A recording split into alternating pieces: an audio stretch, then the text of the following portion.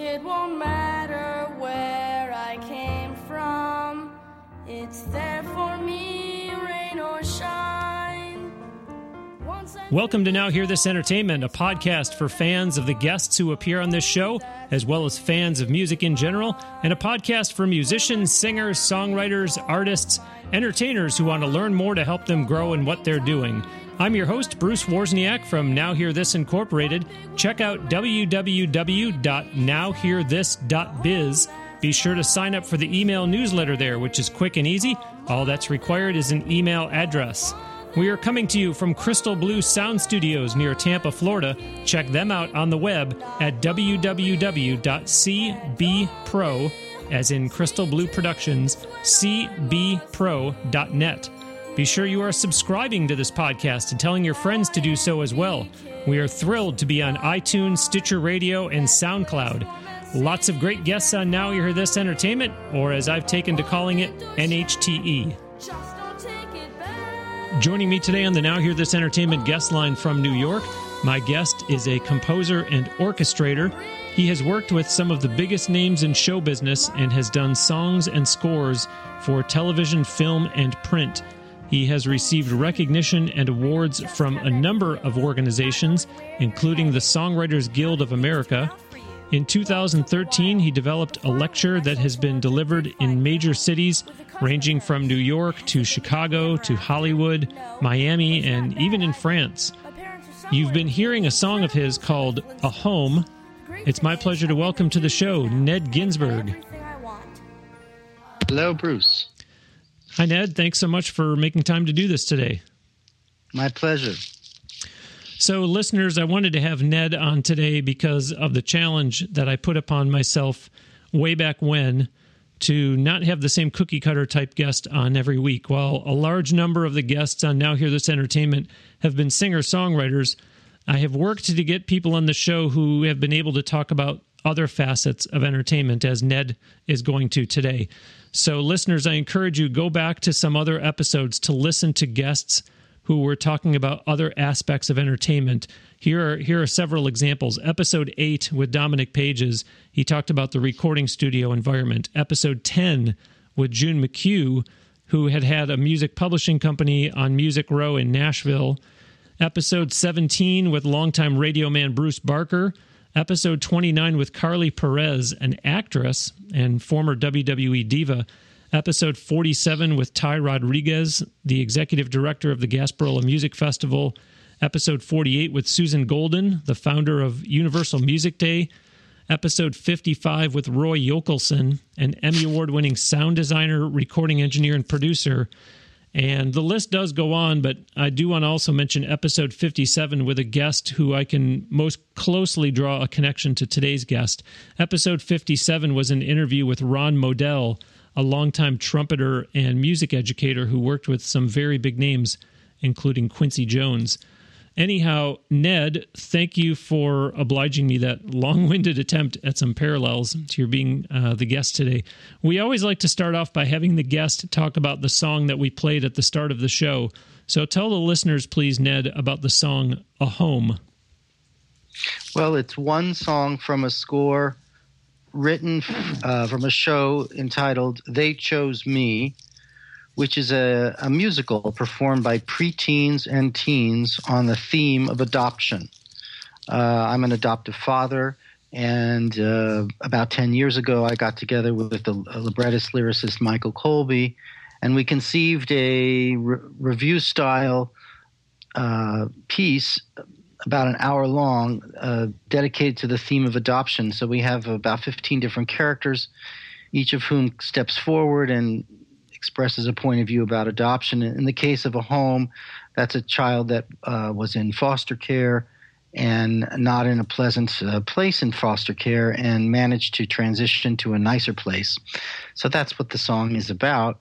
The show, They Chose Me, has had about 12 or 13 productions in North America, and it has a bright future, we believe. I can tell you more about that later. Forgive my naivety, but you mentioned a piece that's about an hour long. Now, I know that in classical music or an opera, they will, instead of referring to something as a song, they will introduce it as a piece. But I hear you say a piece that's an hour long, and so based on what I just said, I'm thinking a song that's an hour long? No, the word piece in the musical theater means the play. So it's a play, a musical about an hour long. Now, it began an hour long, and then we had calls from some other theaters to expand it. So we brought in about 4 or 5 new songs to make it a 2-act musical. So now we have both a 1-act and 2-act version that are available to schools and community centers or whoever might like to put on this particular show. You say we have, so does that mean that you and the person that you referred to before, does it mean that you own it? That people need to come to you to have that production? For amateur licensing, we're assigned to Theatrical Rights Worldwide, which is a publisher, a company that is easily found online, and schools and other places that put on shows license the right to put the show on through that company, referred to in brief as TRW. Okay, very good. And so this sounds like the traditional music publishing world that people are familiar with in getting their songs licensed, say, for film and television or anything of that nature. And so... well, he's pardon me, Bruce, he's a specialized publisher. There are about 4 or 5 specialized publishers in the world of musical theater who cater to schools and community theaters, et cetera, who want to put on shows. And so TRW, along with MTI, if you're an educator, you will know these names. These are publishers who are specific to the stage as opposed to radio, et cetera. But at the same time, compared to traditional music publishers that will do radio, film, television, et cetera, this does mean that they will help funnel royalties to you, yes? That is absolutely true, yes. Okay, great. Thank you. So we do have guests on the show who talk about singing at a very young age, maybe being thrust into the middle of the living room on a major holiday for a family gathering to sing for everyone, or they talk about being given a guitar at a young age. What about you? What's the Ned Ginsburg story? What gets someone interested in wanting to be a composer or an orchestrator? Well, in terms of the composing, I was improvising at the piano at a fairly young age. There was a piano in my house. I'm the youngest of 3 children, and my sister studied piano and my brother studied flute. And I think I started improvising at the age of 7. Wow! And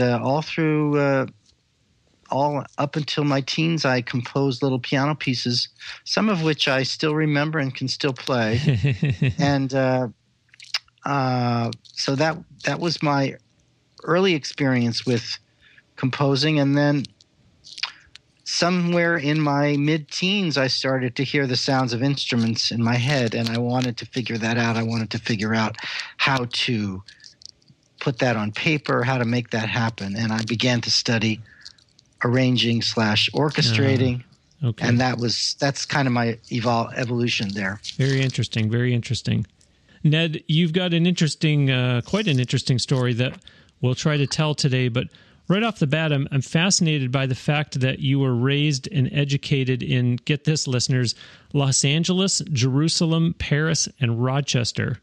Wow. With all due respect to L.A. and Rochester, by the way, is that Rochester, New York, or Rochester, Minnesota? Rochester, New York, the University of Rochester. With all due respect to L.A. and Rochester, wow, I see Jerusalem and Paris. To talk about your time in both of those places and what periods of your life those were. Well, I had the fortunate experience of spending 10th and 11th grade in Israel. Wow. And my parents had some close family in Jerusalem, so they felt comfortable sending me abroad to live in a boarding school in 10th grade in Jerusalem. Wow. And I spent that year over joined us. We moved together near Tel Aviv, and I went to the Arts High School in Tel Aviv for one semester. So I spent a total of 2 years in Israel, 2 academic years, and then I finished up my 12th grade in Los Angeles. In terms of Paris, I had studied French and did a junior year abroad, mostly in Paris. And so that, by the time I was 19, 20, I had lived in a couple of places, and that's always very interesting. When you just mentioned about, you said, and then I returned to Los Angeles. So does that mean that that's where your parents were living? Is that why you went back to L.A.? Yes, I was raised in Los Angeles. Okay. Well, as we continue to tell the background part of your story, what about your education in your background? Just take us through a little more of that, if you would, please. Well, I was a pretty good student growing up and was interested in many subjects. But I had this music thing going on all the time, and I never really, although I took classical piano lessons, I was never really infatuated with the piano, but I was always interested in making music. So when I went to college, I chose the University of Rochester, which is a fine liberal arts school, but is linked with the Eastman School of Music. And when I was at Eastman, there was a very fine professor, Rayburn Wright, who headed the jazz studies program. So my solution was to take liberal arts courses, but also many of the jazz studies and arranging, orchestrating, et cetera, film scoring classes that Ray offered. And when I got out of school, I went back to Los Angeles and began to kind of pursue a career. Found I needed more training and ended up at a school called the Dick Grove Music Workshops in Studio City, a school that no longer exists, but which had been founded by the American arranger Dick Grove. And it kind of trained a whole generation of us who are interested in, call it the world of commercial music. I know that sounds derogatory, but when you're providing services such as on a film, on a show, etc., that falls into the category of commercial music. And that was my final training, really, 18 months writing for bands almost every week and learning how to function within the industry. Okay, so clarify that then. You said writing for bands. So because, I don't want to say to my detriment, but just because that's the way that a large part of this show has gone over its first 100 plus episodes, I hear writing songs for bands and I think, rock and roll bands or pop music or whatever. Is that what you're referring to, or is this a whole different animal? It's a different animal. First of all, when I say writing, it was not a songwriting program. It was a arranging and orchestrating program. So, okay. Writing in this instance means creating arrangements for mostly a big band being about 4 trumpets, 4 trombones, 5 woodwinds, piano, bass, drums, and guitar. Sometimes we had strings. Sometimes we had fewer brass, but it's basically the studio orchestra as it's come to be known, as it was sort of the foundation of the sound of television in the 60s and 70s was this studio orchestra. And that's the sort of writing that I was trained to do. Yeah, I think the mistake that I just made that probably a lot of listeners would have made too is you hear that Ned was young at the time that you're living in L.A., you're writing for bands, and so automatically this picture goes on in your head that, he was doing music for bands in that area that were performing in clubs on the weekend and that type of thing. But in fact, very different. And actually, at the age of just 16, you made your public debut as a composer on a radio program? Well, what happened is one of our neighbors in Israel happened to be one of Israel's finest flamenco guitarists, and he was connected with the Israeli radio in Tel Aviv, and I went and had an audition there and got accepted and performed one original song and one pop song on the piano, surrounded by a group of other musicians. Very interesting to note, just as a side comment here, that the musical director at that radio station at the time was Yaron Gershovsky, who, if you recognize the name, has gone on to be the musical director for Manhattan Transfer for the last 30, 40 years. So it's kind of funny how these things happen. Indeed. Here I met him. He was 19, and I met him at age 16, and now he's a New Yorker, and we see each other, and that's what happens in the world of music. You make connections at all different periods of your life, and you never know where they're going to play out. Indeed. That's great. That's a great story. I am Bruce Wozniak, and joining me today on the Now Hear This Entertainment guest line from New York is composer and orchestrator Ned Ginsburg.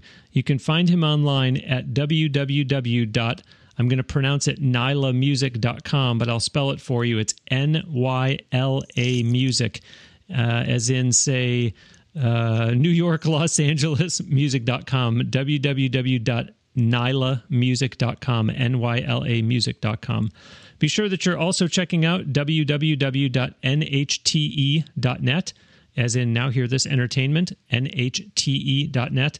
For every episode of this show, we've got the full audio, plus the guest's photo, a link to their website, and quotes from the guest on each show. Sign up for the e-newsletter at nhte.net and subscribe to this podcast and tell others about it too. Subscribing is free, and it makes it so easy to get the show every week on iTunes, Stitcher Radio, or by following on SoundCloud. Go ahead and use the social media buttons on nhte.net to like the Now Hear This page on Facebook and to follow on Twitter and or Instagram. If you're a new listener to the show, thank you, and please do check out some of the prior episodes of Now Hear This Entertainment. We've had a lot of great guests along the way so far. I read off quite a list earlier in this program as far as some of the different guests that have appeared. And as always, many, many thanks, of course, to those who are not first-time listeners. I very much appreciate your time and interest and support. Okay, Ned, so I don't mind asking the question that's surely on the mind of some of the listeners. What exactly does a composer and an orchestrator do? Presumably they are separate tasks, separate careers, yet certainly related. Well, sure. So composing is one kind of creative endeavor, and orchestrating is another. You can be a composer and you can orchestrate your own music. You can also be an orchestrator who orchestrates someone else's music. And in my career, I have done both things. So in terms of the world of commercial music, composing can mean writing songs for pop artists that they sing and put on record. It can mean composing a score to a film or to a television show. It can mean composing a piece of musical theater with many songs in it that usually follows some kind of story. Those are some of the main examples of composing as a career choice. And then the orchestrating is everything related to what I just said. You can orchestrate someone else's music for a film, as I have done in the case of Elliot Goldenthal with the Oscar-nominated score to Michael Collins. You can orchestrate a piece of live theater for another composer, which is something that I've done quite a bit of, and I'll talk a little bit later about that. So those are some examples of what the profession is like and some of the career opportunities that exist. On the composing side, do you have a preference or maybe a specialty area? And again, forgive me if I'm using the wrong industry term, but I'm going to say in terms of a genre. Do you prefer to compose specifically for musical theater, or is it I'll do anything and everything? What is your preference and or maybe your specialty? Well, it's a good question, Bruce. I think at the beginning of my career, I thought I could do anything and everything. And, you learn that you have to make choices. And what I've ended up doing with most of my, call it my free time in life, is invest in writing shows, writing pieces of musical theater, such as the Adoption musical I previously mentioned. But I have a number of shows I've composed. and in some cases co-written the story or co-written the book, as it's called, and even co-written some lyrics. So I've invested a lot of time in writing for the musical theater. Then as an orchestrator, I have a kind of reputation. If I may say, I guess I'm known as someone who does the jazz or big band style of writing pretty well, and I get calls to do that sort of thing, although, I do consider myself multifaceted and continue to work in all kinds of styles, arranging-wise. Yeah, go ahead and talk a little bit more on the orchestrator side. Can you speak about some of your current activities in that arena? Well, sure. I don't know if anyone's been watching it, but there's a show on ABC television on Sunday nights right now called Gallivant. It's a Monty Python-esque romp through the Middle Ages with all kinds of singing and dancing in a whole array of styles. This is the brainchild, of course, of the noted American composer Alan Menken, with lyrics by Glenn Slater. This is a show conceived by Dan Fogelman, who was the scriptwriter, I believe, of the Disney film Tangled. So those three gentlemen got together and proposed this half-an-hour sitcom for Sunday nights that ABC approved, and it records in Los Angeles with a 52-piece orchestra. So I am one of a handful of orchestrators working on this show. We're in our second season right now, and in this season, I have 4 different orchestrations that are appearing on the program. Okay, so talk, if you would, then about the actual sequence of events. What I'm referring to is I'm picturing, and again, I'm asking you for forgiveness, Ned. I have a lot of guests on the show that talk about getting pop songs, I'll call them, placed in film and television. And in a lot of those situations, these are songs that they've already done that are in their catalog that they just either themselves or someone on their behalf is going out and pitching and trying to get placed. But in your case, when someone's coming to you and saying, "Okay, Ned, this is what we're doing. This is what the show is. We need you to write a piece or several pieces." Do they give you a real detailed description of what it is? Do they actually give you some video to watch so you can see the mood and the tone of the scene? What exactly is the sequence of events? Well, I can tell you very specifically in terms of Gallivant. Remember, this is what I'm being given is a song that's already been composed. In fact... Oh, okay. So you're doing the orchestration for yes. Gallivant. Okay. Right, okay. Right. And in that case, they send me the actual footage that's going to appear on the program. The performance is done. The actors have been filmed. Mm-hmm. Their vocal performances have been recorded. And what I'm watching and listening to is what they call a dummy track. It's some piano, maybe some bass, and maybe some drums and synthesizers, a kind of a bare bones version of the orchestration that the composer has undoubtedly created in his studio. And the job is to then replace that bare bones version with something that 52 orchestral musicians are going to play. But there's a little bit more to it than just replacing Bruce. There's a good deal of creativity that goes on because what happens is Alan will compose a song, and then a director choreographer will choreograph and do something with the song, and so that maybe the actors are dancing or doing moves on screen. And your job as the orchestrator is not just to flesh out the accompaniment, but to actually watch the video and observe whether there's things that you can do in the orchestra to mimic the action or make it. After all, this is a comedy, so it's almost cartoon-like. You're trying to catch moves of the actors and make it funny. Mm-hmm. So one of the things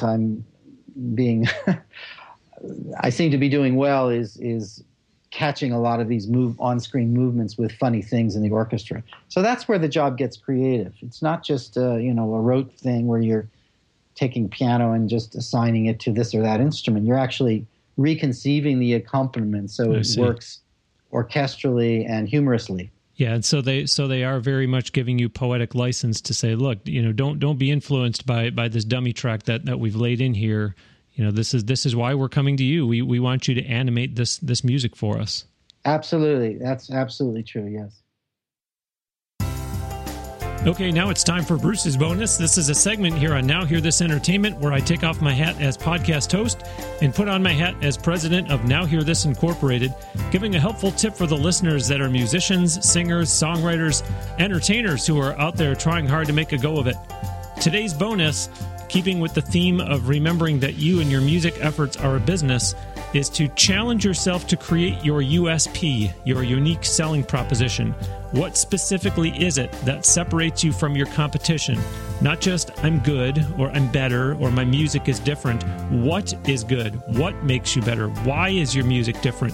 What is it about your show that would make a booker want to schedule you instead of someone else? Those types of thoughts. And that is today's Bruce's Bonus. How about that? Helpful? There are a whole bunch of tips just like that over all the prior episodes of this show. To make it easy for the listeners out there who are musicians, singers, songwriters, entertainers to get the tips in one concise format, there is a Bruce's Bonus Book, Volume 1, and a Bruce's Bonus Book, Volume 2, for purchase in ebook format, giving you all the tips from episodes 1 to 40 and 41 to 80, respectively. Just go to www.brucesbonusbook.com for online ordering and instant delivery. Well, Ned, what about musicals that you have written, I guess, and or are currently writing? Well, I have the adoption musical that I mentioned that is already out. It's been produced about 13 times, and we're in discussions now. I don't want to say too soon, but we're in discussions with a certain public television station to perhaps reshoot the show and get it shot in a local PBS market to perhaps then go into other markets. And that would be very exciting for the show, which is called They Chose Me. But in terms of shows that adults perform, I have 2 or 3 right now that I'm either writing or finished writing and I'm trying to get produced. One is an adaptation of the 2006 film Boynton Beach Club, based on the Susan Seidelman film of 2006 about some older citizens in a over 55 community in Florida, in this case Boynton Beach, who are in a bereavement club because they've each lost a spouse. So it's all about the phenomenon of older dating. A romantic comedy. And we're getting closer to seeing a world premiere of that. I don't want to speak too soon, but there's been some recent interest in that piece. And shall I go on? I have a couple others that I could talk about. Sure, please. Well, I collaborated with a woman named Kate Hannenberg in the last couple of years on a piece that she had begun. And we ended up reforming this. It's called Betwixt and Between, and it's more of a family musical, but it plays to all ages. It's based, believe it or not, in 1652 England, in the aftermath of the Civil Wars there, and it's about a struggle between a Puritan family and a caretaker at a home that they've inhabited, which is flooded with spirits. So it's about the confrontation between the spirit world and the religious world of the Puritans, which sounds kind of arcane, but in fact we've made it very accessible and we think quite funny.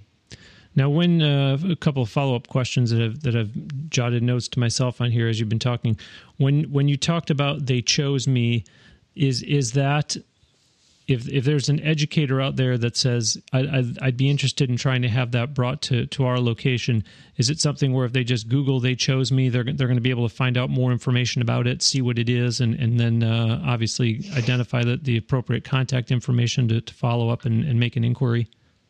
I think so. I think if you just Googled They Chose Me, you'd be directed to the publisher's website pretty readily. I'm pretty sure that that's the case. Okay, and so on that note, when you said with They Chose Me, I understand it's fine that you're not at liberty to discuss. who this is, but when you say that we think that we may have a shot with ... And then similarly with Boynton Beach, you're talking about the potential that has too. When you say we, is that the publisher that you're referring to, you and the publisher? No, usually the word we means me and my co-authors. Ah, okay. The publisher exists. He does market. When a publisher takes a show under his or her wing, yes, he's going out in the world and he's marketing it and he's telling people about your show. But generally, when I say we, I'm referring to whoever it is I'm collaborating with on the book and lyrics, etc., of the show that I'm writing. But does that mean that you and your co-author would be the ones that are making this direct contact and having these discussions with the anonymous parties that you alluded to? Well, in the case of the pursuit of They Chose Me for public television, right. There's a specific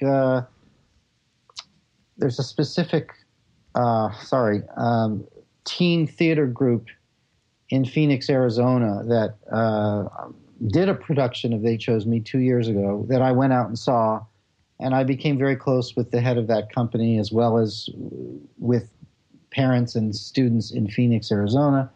And it's with that man, Bob Cooper, that I've recently been talking to try to bring They Chose Me to a wider audience. So that was a very specific instance of working together with an existing company. Okay. Well, you just made me think of an interesting point. You said, I went out to Arizona to see a production of it. Are you in a position to go see a production of that somewhere and then tell someone this is all wrong? This is the wrong interpretation, or even if it's a particular scene, I'm not happy with the way that you're portraying this, or is it no, everything is packaged, everything is fine, everything's been approved, Bruce, or there's no room for interpretation? Well, I mean, there's interpretation and then there's interpretation. When a teen theater group licenses any show for production from any legitimate publisher, they sign a contract that says they're not allowed to change music, lyrics, dialogue. They have to put it on as is. So the only instance that would alarm an author is if one went to see one of these productions and suddenly found that lyrics were changed or music was changed or et cetera, et cetera. That would not be the case, of course, with this Phoenix company. I have not seen more than, I think, 2 or 3 of the 13 productions of They Chose Me that have been produced, and no composer who works a lot in musical theater who has the privilege of having had his or her show produced can go see all these various amateur productions. Sure, it's impossible. Sure. Yeah. So in other words, it's like saying, look, the sound of music is always going to be the sound of music is always going to be the sound of music. No one's going to change it somewhere unless they have some far-fetched, crazy, radical reason, in which case they will probably blacklist themselves from the arts community awfully quick. Well, if you really want to know, there are some famous examples, including recently where a fairly well-known regional theater put on a show of a show that had been on Broadway and then closed, and then a year later this regional theater put on a version of it and invited the authors to come down and see it, and the authors were shocked to learn that the director had altered the structure of the show and had moved scenes around and songs around, and even said to the lyricist, who I happen to know, said something like, "You'll like this. It's better than what it was." Or something Oh boy! Sure enough, the man was sent a cease and desist letter, and the authors pulled that version of the show from the stages. So, I mean, the theater is one of the last forums in the world for authors to say what they mean and mean what they say and have their work presented the way they intended it. You're not doing a work for hire. It's not like you're working for a film company where they own the screenplay or they own your material. You are the creator of the material, and you have a right to see it performed the way you intended. Yeah. So in other words, it doesn't happen very much, but it does happen, and is as evidenced by the example that you just gave. That's very interesting. Well, I have to ask, with all this time that you spend immersed in music, be it orchestration or composing, do you have creative pursuits outside of musical theater? Well, Bruce, I have a few, and I try to keep them going. I've got, everyone I'm sure can relate to having projects on front burners and back burners, My back burner projects now include, I'm actually revisiting my youth, all those piano pieces I mentioned that I wrote from age 7 on. I've been toying with the idea of putting them together in an album, but orchestrated a little bit, maybe with some young voices added. The title of the project is Innocence Revisited. And off and on, I've been playing around with that concept and playing those pieces and seeing if I can put together a suite of pieces like that. I pursue the world of film scoring and have scored a number of films and television programs, and that, by and large, is music without words. So when I do music with words, usually for the theater, and then I do music without words. And the music without words either takes the form of scoring for film or television, or, as I mentioned, this piano project that I still am developing. I also wrote a whole bunch of pop songs in the 90s, which I have been, had mixed results, to be honest, in placing in the world.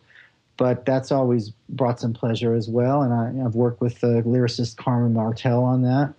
And I have a pop publisher, actually, who has been sending those songs out to film and television and artists for off and on for a good number of years. Wow. Very interesting. I am Bruce Wozniak, and joining me today on the Now Hear This Entertainment guest line from New York is composer and orchestrator Ned Ginsburg. You can find him online at nylamusic.com. It's spelled Nyla music, as in New York, Los Angeles music.com. So nylamusic.com, nylamusic.com. Be sure that you're also checking out www.nhte.net, as in Now Hear This Entertainment.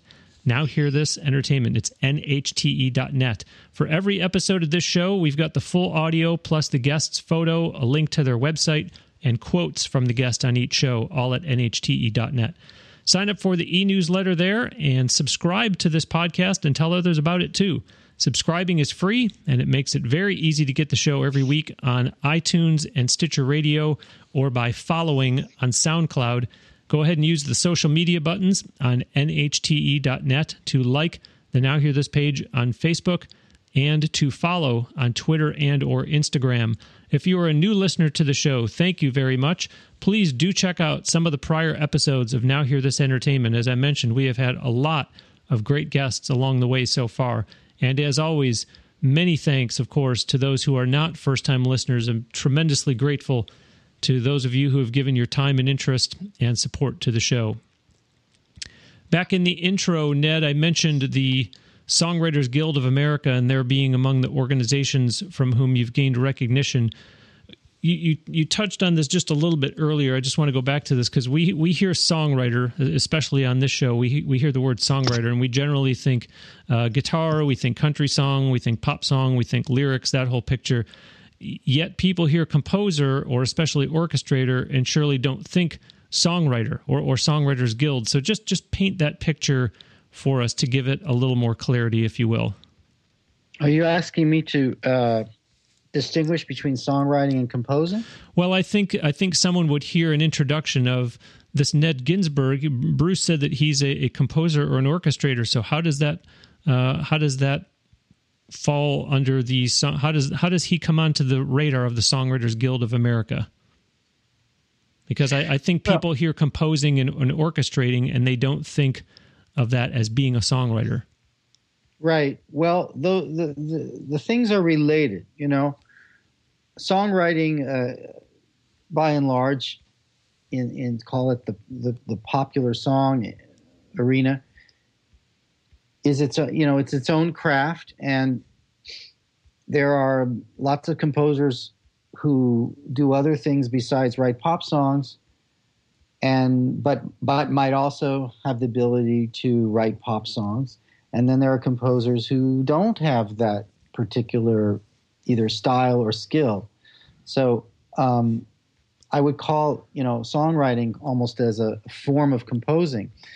And in terms of the Songwriters Guild of America, it is an organization, and they have a New York branch in which the noted singer Ann Ruckert was a mainstay here in New York in terms of offering classes and advice to up-and-coming singer-songwriters. And a lyricist and I attended her. She had a Wednesday night group. I wouldn't call it song critique, because what would happen is all the participants at SGA were allowed to demonstrate a song, each week, and Anne would have guests, and the guests were some famous people like Phil Ramone, record producers and publishers and lawyers, and they were instructed not to critique your song, but to take it in and perhaps help you, perhaps connect with you. And in fact, because of my connection there at Anne and being with her songwriter group for 2 years, I met a pop music publisher who eventually took on a catalog of songs I had written with Carmen Martel. And that woman, Helene Blue, continues to represent my songs in film and television, but has become a close friend of mine. So that's my connection in terms of SGA, Songwriters Guild. Does that answer your question? Yeah, I just wonder, when people hear that someone is a songwriter, they say, "Oh, what kind of music do you do?" And they'll say, "Oh, I do country music," or "Oh, I do pop," or whatever. Would someone that does classical music, if someone said, in other words, would someone that does classical music ever introduce themselves as a songwriter, or would they say a composer? Generally not. They'd say composer. But I've seen some people from the so-called classical world dabble in pop songs, and the results are more satisfying than you might think. But I don't want to pretend that everyone can do everything. Mm-hmm. In fact, if you go to the ASCAP Expo or other industry type places, and you hear panels talk, they will tell you that one of the keys to success is to really find your niche and stick with it and make a name within the niche that you can carve out. And then, from there you may want to branch out and do more. Mm-hmm. But to go into the business thinking, well, I can write music for anyone in every situation, at any time, while in fact that may be true from a business point of view, it's a bit naive. Yeah. And sometimes you have to pick and choose, and you have to specialize. I would agree. I also said back in the intro that you have done songs and scores for television, film, and print. Explain, how does someone do a song or score for print? Well, in the case of print, what I meant was educational publishers who specialize in putting choral music, basically, in the hands of high school and junior high and elementary school teachers in North America.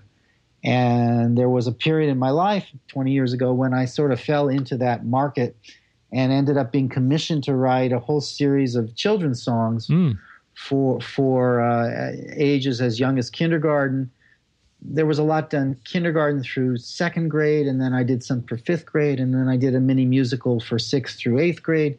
Ended up doing 15 or 20 original pieces for the Silver Bernadette Ginn Company, which was later bought out by Pearson. And some of those songs still are performed in elementary schools nationwide. People track me down through Facebook and say, "Are you the writer of such and such? We just performed that song at a concert." Da-da-da-da-da. So that's a very nice a thing that happens. Wow, this is all fascinating. I'm sorry to interrupt you. I've learned so much in talking to you and listeners. Listeners, this is different, isn't it? This is not what we're used to, and I hope that you too have found it as educational as I have. Ned, before we let you go, I have to ask you this. Your resume is so long that we could fill half of a show with it if I read it in its entirety. When I look down and I see entries on there, the likes of the Disney Channel, ABC TV, CBS TV, Warner Brothers, Liza Minnelli, the Academy Award show, Bernadette Peters, some Oscar-winning composers.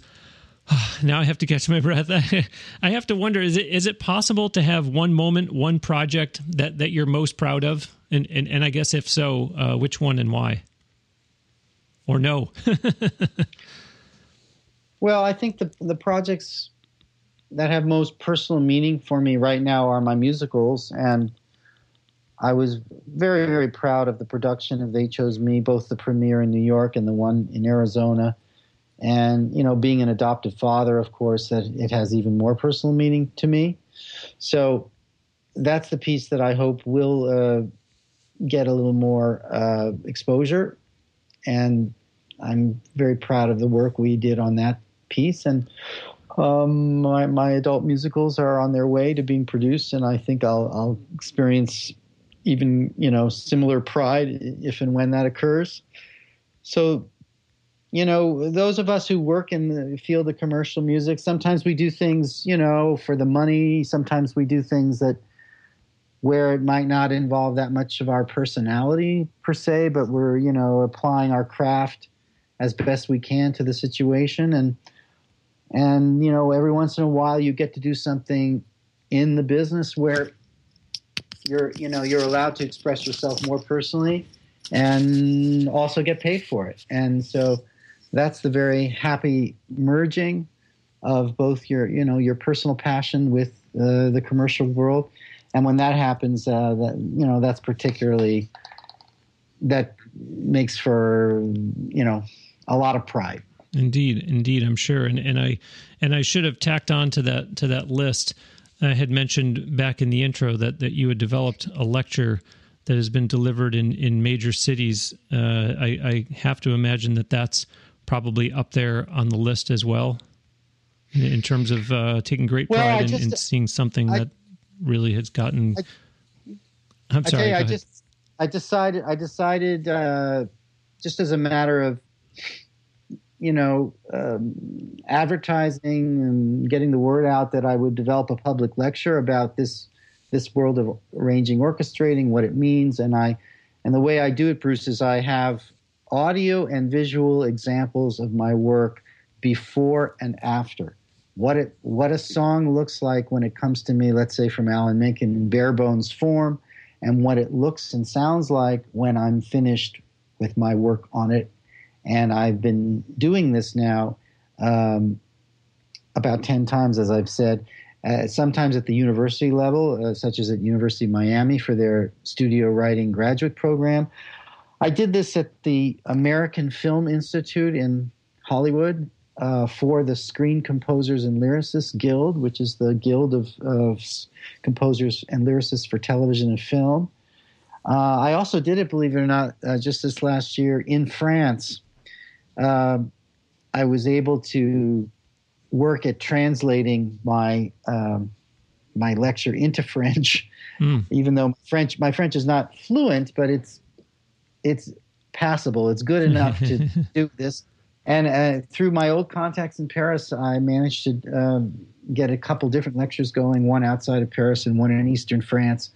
And so that was a real challenge there to do that way. And I just came back from the Jazz Education Network Conference in Louisville, where I also delivered that lecture. So wow. It's a fun thing, and it's always very ear and eye opening, especially to younger people who might have similar talents, who are looking to get into the business and try to understand what it means to function as a creative person on demand. Sure. Well, it sounds to me like it's certainly a labor of love. We are going to close today with a song of yours called Taken on the Town. Before we let you go, Ned, talk about this song, please. Well, this is from the show Boynton Beach Club, and the character singing, her name is Marilyn. This is a kind of a 10th hour or 11th hour number, meaning it comes fairly late in the show. And the character at the beginning of the show, we learn, has lost her husband to an accident, and is the last character of our main characters to sort of break out of her funk, so to speak. And at this particular moment, she, when she starts to sing, you'll hear her. She's referencing her deceased husband, and now, after learning various lessons through the play, is ready to get dressed, go out on a date, experience love again, experience life more fully. So this performance is a demo recording, of course, which I produced, and we have Debbie Gravitt, the noted Tony Award-winning singer, on this, and it's called "Taken on the Town." Great. Well, great setup, and thank you for the explanation, and thank you for your time, Ned. I really appreciate you doing this, and as I said, very educational for me, and hopefully the listeners. I very much enjoyed speaking with you. Thank you. Thank you, Bruce. My pleasure. That will do it for this week's episode of Now Hear This Entertainment. My sincere thanks to composer and orchestrator Ned Ginsburg. Once again, you can find him online at www. As I've been pronouncing it, nylamusic.com. It's spelled Nyla music, as in, say, New York, Los Angeles, music.com, nylamusic.com. Don't forget to visit www.nhte.net and sign up for the email newsletter there by simply putting in your email address. And, of course, please do subscribe to this podcast and tell your friends about it. Give us a nice review on iTunes or Stitcher Radio, too, hopefully accompanied by a 5-star rating. That really does help the show a lot. If you are listening on SoundCloud, remember that you can like and share, they call it repost episodes there, and you can also follow on SoundCloud. Let's get your feedback on the show, too. Post your comments or questions on the Now Hear This Facebook page. There are links to it and Twitter, and even the Now Hear This official YouTube channel, all on nowhearthis.biz. Plus, there's a link there to this show on Instagram, or send us an email. The email address is on the contact page of nhte.net. We have been recording this show at the great facilities at Crystal Blue Sound Studios near Tampa, Florida. Check them out online on their website at www.cbpro.net. That's CB as in Crystal Blue. Thanks for listening. We'll send you out today with another song from Ned Ginsburg. This is the one he just talked about. It's called Taken on the Town. Marilyn Carter, look at you. The woman who thought her life was through. Once afraid of the future, dwelling on the past, you can stand up for yourself at last. Now I realize that each day is a gift. It's time to let the clouds around me lift. Well, I'm ready to rock, ready to roll, beating the clock and in control. I'm a woman no one can hold down. I am dressed to the nines, all set to go. My light outshines the lunar glow. I'm a woman worthy of renown, and I'm taking on the town, waking up the place. There is no challenge I can face. No weak, meek housewife with a frown. I am taking on the town, making my own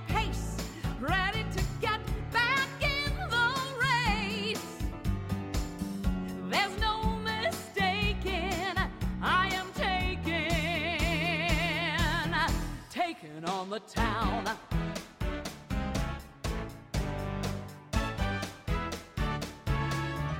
Lights that were red now have turned green. Full speed ahead, no in between.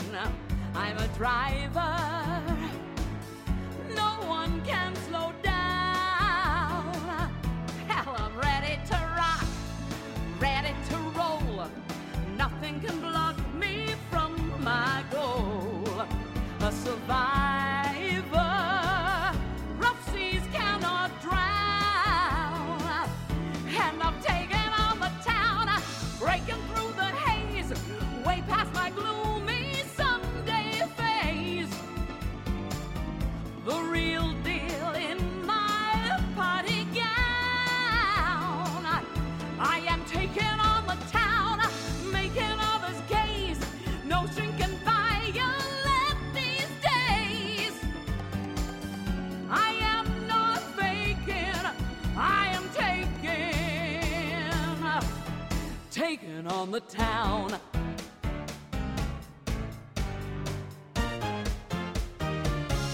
I am taking on the town, staking my own claim, proving there's nothing like this dame. No nitwit who can laugh or clown. I am taking on the town, practicing my aim, scoring a bullseye every game. Feel the earth quaking. I am taking on the town. Ooh, taking on the town. Taking on the town.